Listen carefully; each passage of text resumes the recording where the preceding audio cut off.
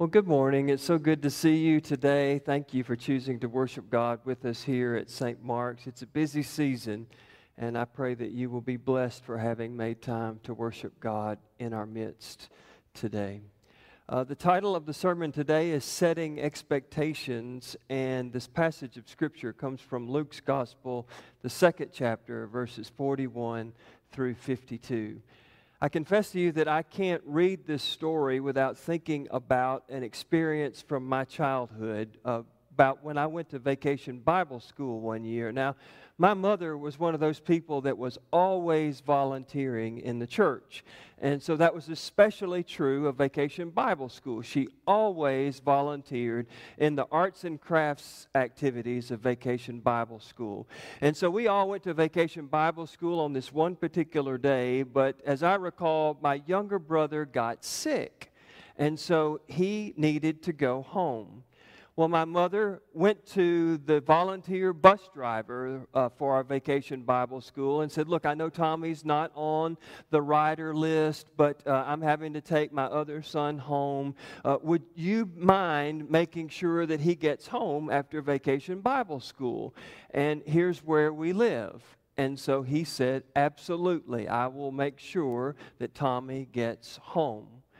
Well, it wasn't too long after that, apparently, that the bus driver received a phone call saying that he needed to come home rather quickly. And so he asked another volunteer bus driver to fill in for him. The only problem is that this new bus driver didn't know me and didn't know where I lived. And so he's going down his little bus rider list, getting everybody safely home, when all of a sudden he realizes that there's still one boy left on the bus. And so he calls me forward and he asked me my name, and I told him, and he said, well, you're not on my list. And I didn't know. Okay, so what? And he said, well, tell me where you live. And I said, Pulaski, Tennessee. And he said, could you be a little more specific? I said, Pulaski, Tennessee. And so this guy decided to just drive all over our little town, asking me if I saw any sort of landmark that might help him to know that, oh yeah, that's where you turn to go to my house. And we did that for what felt like forever, and he didn't get any help from me. And so finally he decided maybe we ought to go back to the church and see if anybody's still there, and if they're still there, do they know where this little boy lives? And so that's what we did.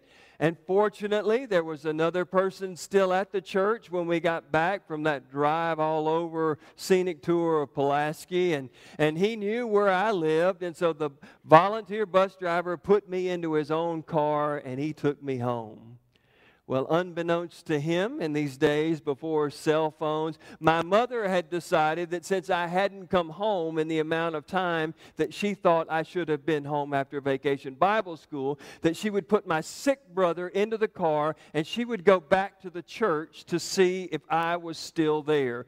And so probably at about the same time that she shows up at the church only to find all the doors locked and no one there, I show up at home with all the doors locked and no one there. Now, fortunately, it all worked out, and eventually I was found, and eventually I got back home. But you can be sure that my mother's expectations were unmet that day, and that when things didn't happen the way that she thought that they should happen, or that she thought that they would happen, she was anxious, she was fearful, she was upset. It was an awful, awful few moments. Well, you can see how that sort of ties into our scripture lesson today, can't you? Jesus and his family have gone to Jerusalem to celebrate Passover. You know, there were 3 feasts that you were expected to go and celebrate in the holy city if you could make it at all. And one of them was Passover, the other was Pentecost, and the third was the Tabernacles.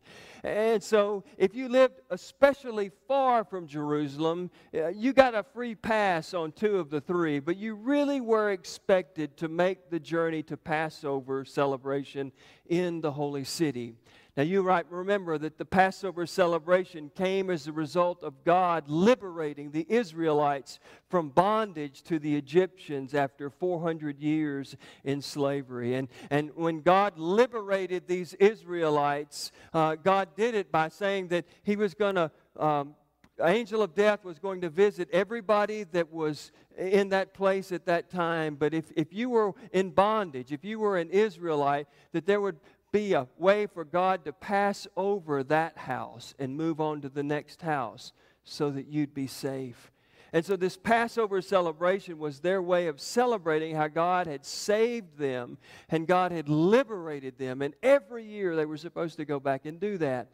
And so Mary and Joseph and their family made that faithful journey to Jerusalem where they celebrated the Passover. And then on their way back, there appear to have been some unmet expectations. I expect that Mary thought that Jesus was back in the back of the caravan with all of the fathers and the older boys. That was her expectation. And I expect that Joseph thought that Jesus was with Mary way up in the front of the caravan with all of the young children. And so they had these expectations that when they arrived at their camping place for the night, a whole day's journey on their way out of Jerusalem and going back home to Nazareth, that they realized that Jesus was nowhere to be found. And all of a sudden, there was this anxiety. All of a sudden, there was this fear. You don't have to be there to know or to assume what might have happened next. I suspect at first there was just shock. Where is Jesus? Does anybody seen Jesus? And then there was probably denial. He has to be here somewhere. There is no way we made all the way a day's journey from Jerusalem without anybody knowing where this child is. So there was probably some denial. And then don't you think there was some blaming? Look, you had one job, to watch the Son of God for one day. I mean, really? Is it that difficult? Why in the world did you let us down? And then there's probably some shaming involved. Well, if you hadn't have been talking about the Bethlehem football team and where they were playing in their bowl game, you would know where our son is. And then there was probably some crying and some fear and some frustration. What are we going to do? Where do we begin to look? How are we going to go about finding him? And so they had to turn around after traveling an entire day's journey. And they travel all the way back to Jerusalem. And then according to Luke's gospel, it takes them another whole day before they find Jesus. And when they find Jesus, you don't have to imagine too much to understand all of the wide range of emotions that Mary and Joseph must have been experiencing in that moment. There was relief that they'd found Jesus. There was anger, like, what are you doing? Why didn't you tell anybody where you were? You know, there was this frustration of, why didn't we think to look here first? Or all sorts of emotions that they must have been experiencing. And don't you know that as a part of the conversation, Mary, when she went up to Jesus, said, I expected you to be with your father, and your father expected you to be with me. And then Jesus sort of said, well, I have my own expectations. I had to be in my Father's house, where he was asking questions and where he was listening to the rabbis teach the Word of God. Expectations, they can oftentimes lead to frustration, can't they? I mean, there are several things that I think we can reasonably expect just from reading this text that we've read today. One expectation is that if the parents of the Son of God can get stressed out and worried and frantic, there's a good chance that you and I will have times in our lives where we're stressed out, where we're worried, where we're frantic, where we're overwhelmed.